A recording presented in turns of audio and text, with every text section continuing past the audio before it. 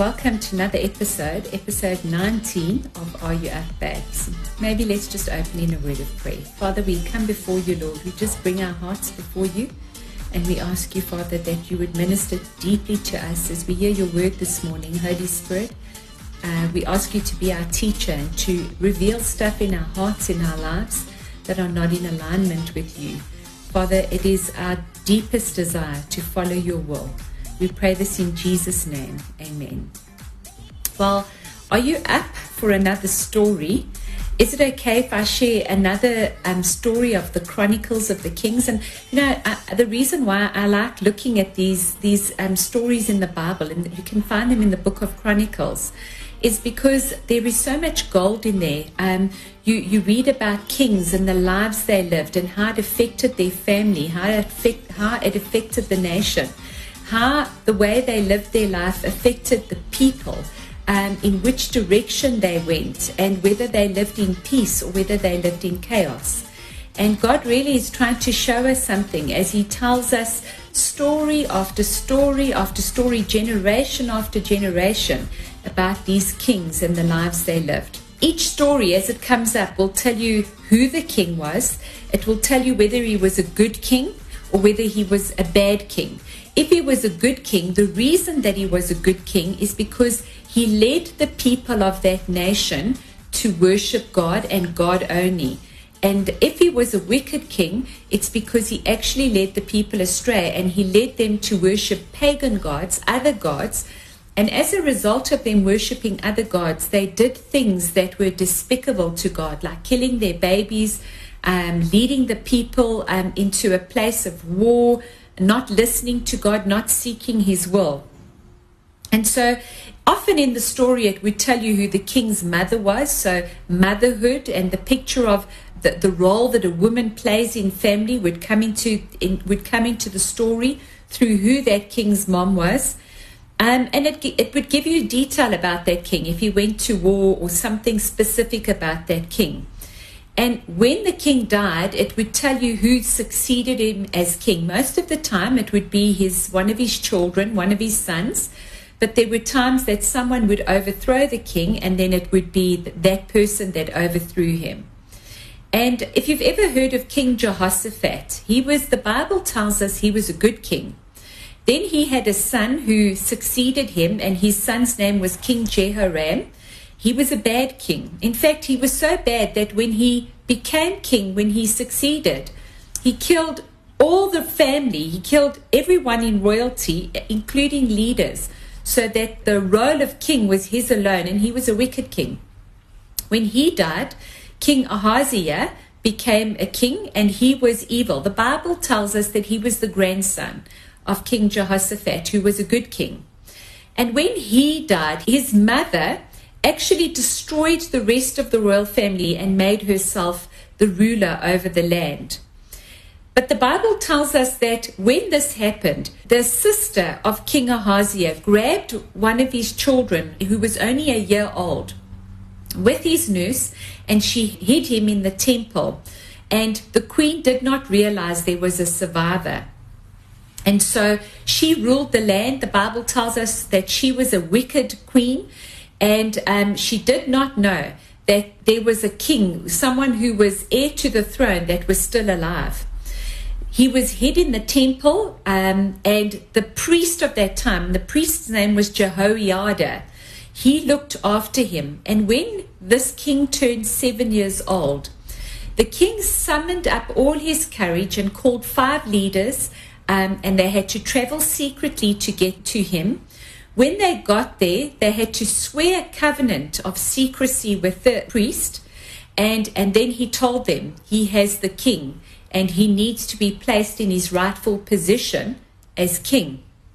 So what they did on the Sabbath day, they perfectly orchestrated that the king would be well protected with guards around him, that no one would be able to get near the king, that they would place him in the temple.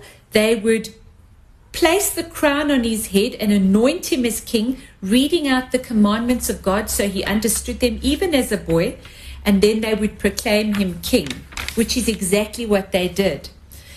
when they proclaimed him king, the people began to shout and run in the streets, and they began to praise their new king as their rightful king. And the queen, the wicked queen mom, heard all the cheering and shouting.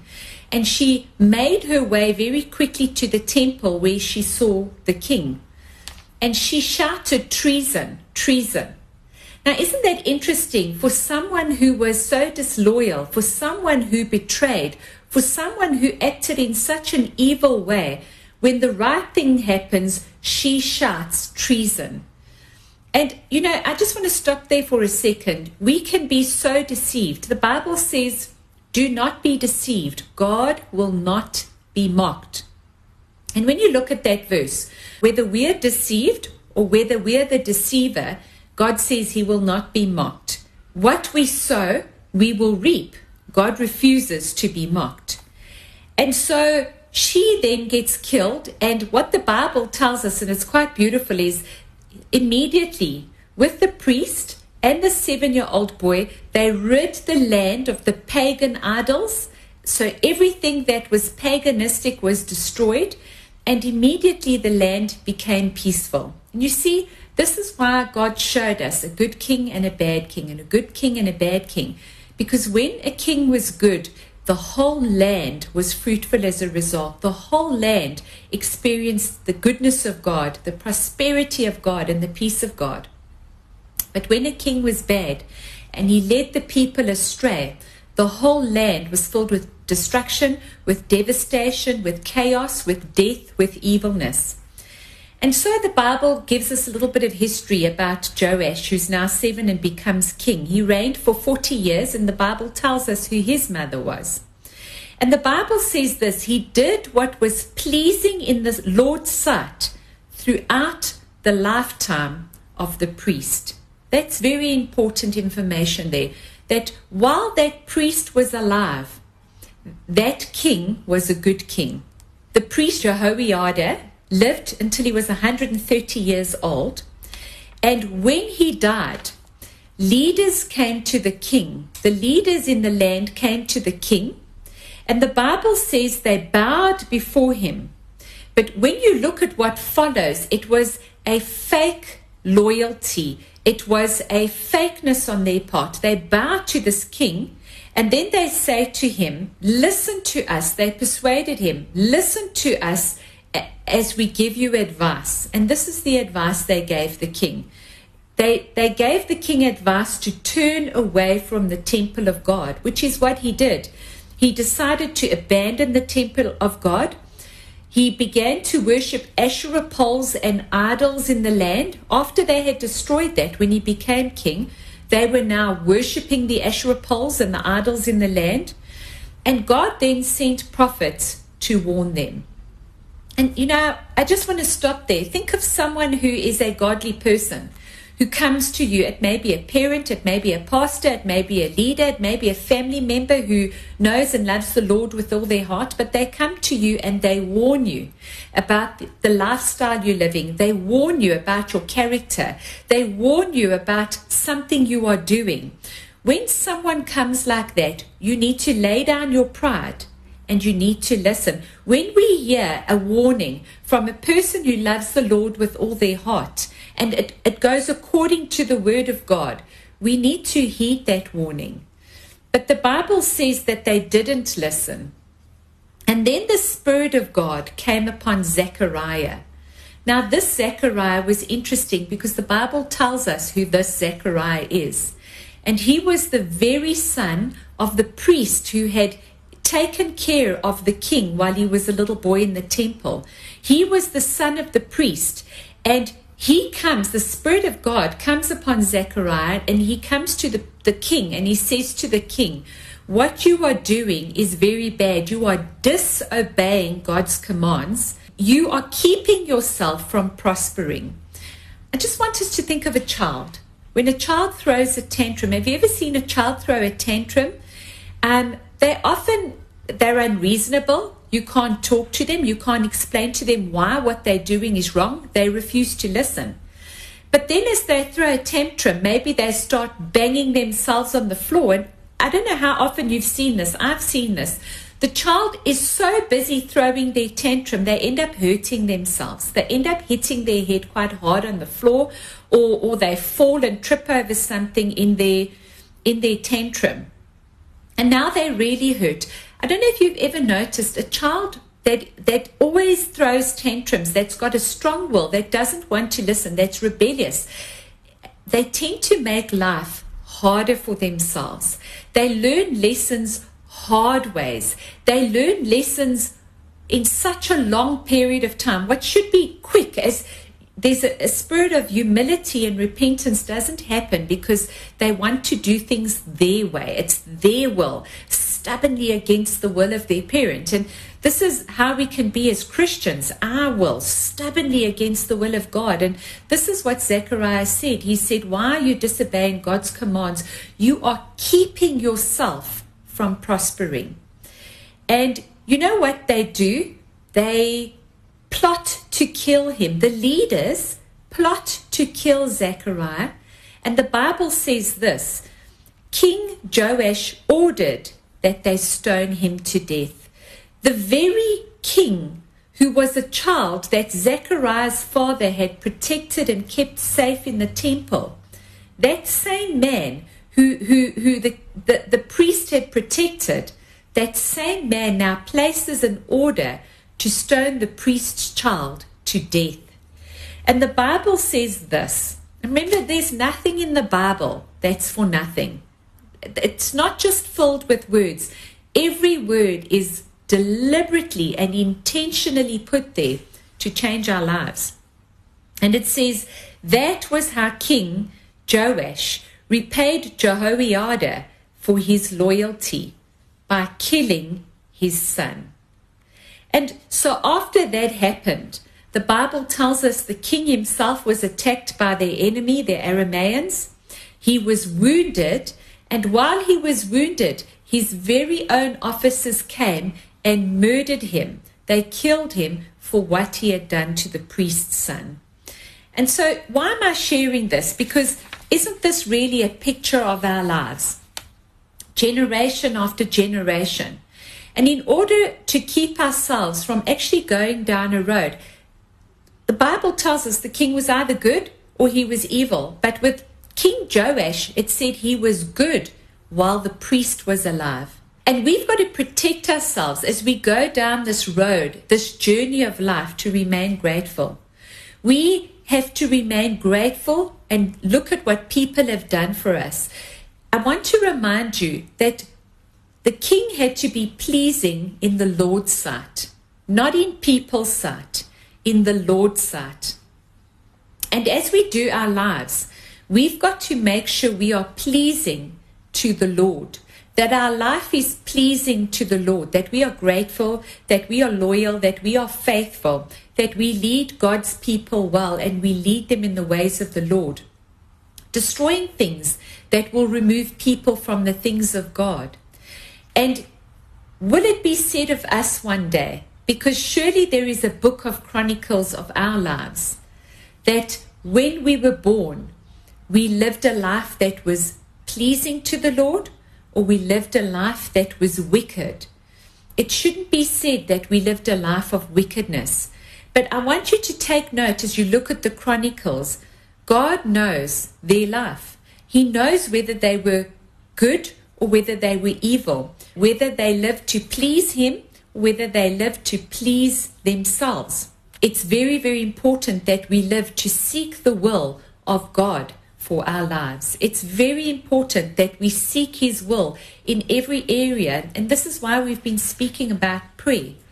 Did you this week close your eyes and say, Lord, I want to commit my heart to you. What I was thinking was not good, was not godly, was not kind. What I was thinking about that person was not honoring to them. It was not honoring to you. Forgive me for my heart towards that person. If we live our lives like that, where we take wrong thinking captive immediately and bring it before the Lord immediately, we will truly seek his will in every area of our lives. And you know, as women on this earth, you may be going, I'm not a king. We are kings. The Bible has called us to rule. We are kings or queens, wherever we are, in our workplace, in our homes, with our children, in our marriage, in our community, in our churches, with our families, when we walk in the street, when we're at the shopping center. We are kings, we are ruling, and we either govern and rule with the goodness and mercy of God, or we govern and rule to please the desires of our flesh. And we have to learn, not my will, Lord, your will be done.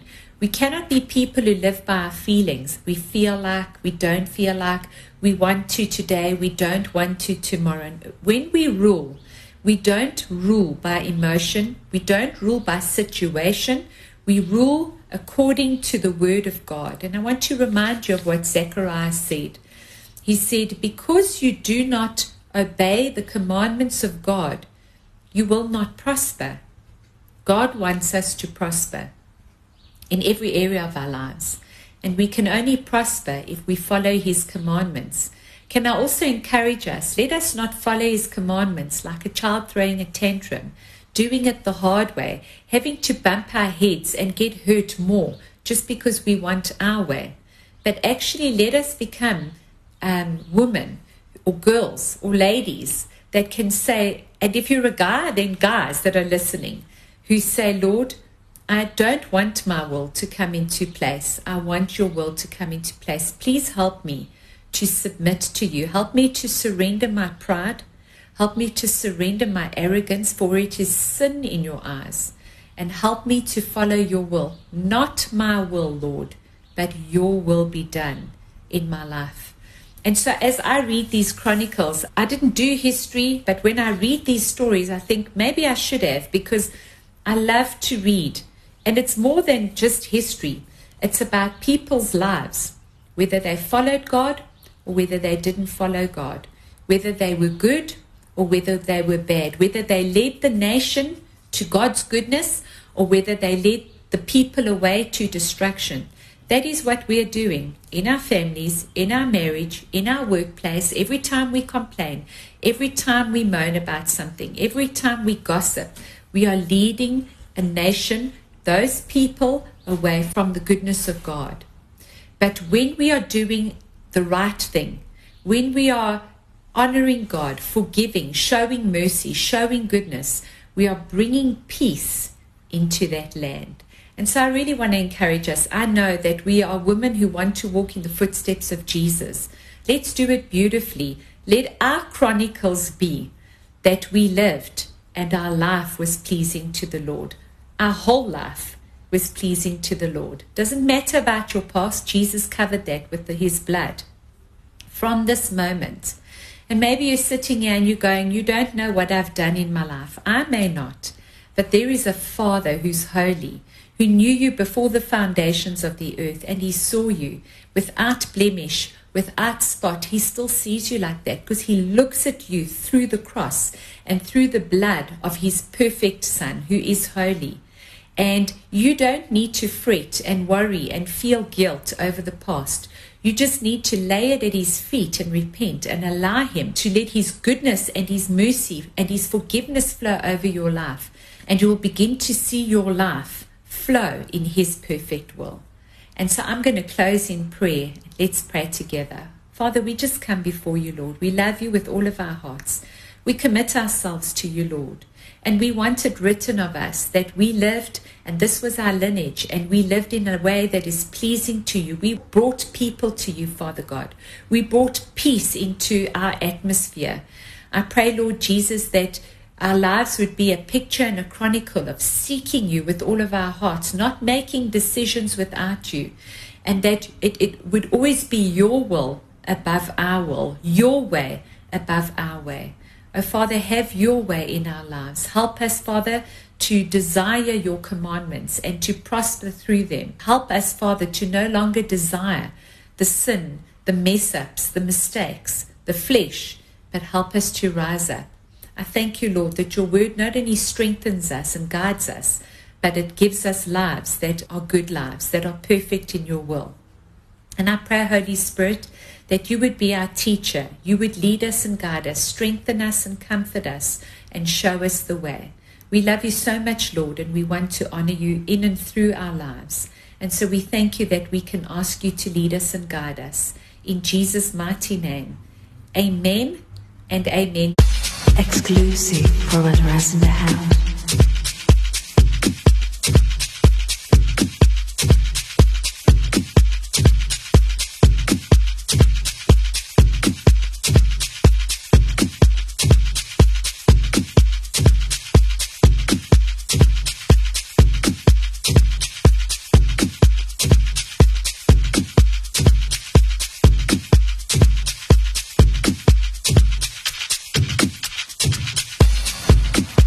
Amaqhinga aphelile, amahlathi aphelile. There is no turning back. The truth shall set me free. Lashona ilanga, give me goti, but I'm standing here alone, naked as a fool.